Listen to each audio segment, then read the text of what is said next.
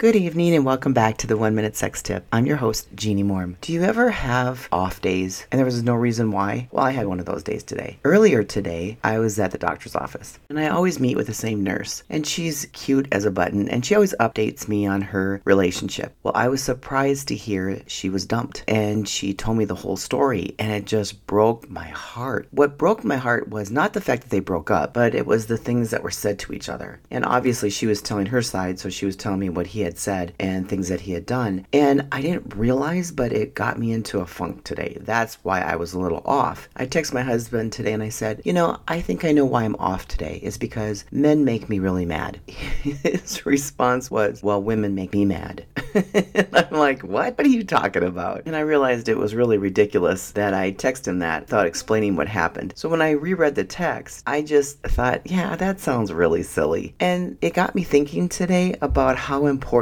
words are and what we're saying to our partner. So what I thought I would do, or maybe what we're not saying to our partner, I'm going to help you out. I'm going to share 5 phrases that every partner would love to hear and hear often. So if you can't think of anything, I'm going to help you out. First one, I love you. Now it sounds like common sense, but you'd be surprised how many people don't do that. Number 2, I love you just the way you are. Number 3, I'm proud of you. Number 4, I'll always love you no matter what. And number 5, you're beautiful or you're handsome. There's 5 phrases that you can use starting tonight. I'd like to wish you a wonderful night and don't forget to subscribe. And if you need help getting unstuck or someone to talk to, just go to minutetip.com/call and get on my calendar. I'll give you a call and we can see if we can work together. I look forward to hearing from you. Now be sexy, have fun, and I'll meet you back here tomorrow night. Bye now.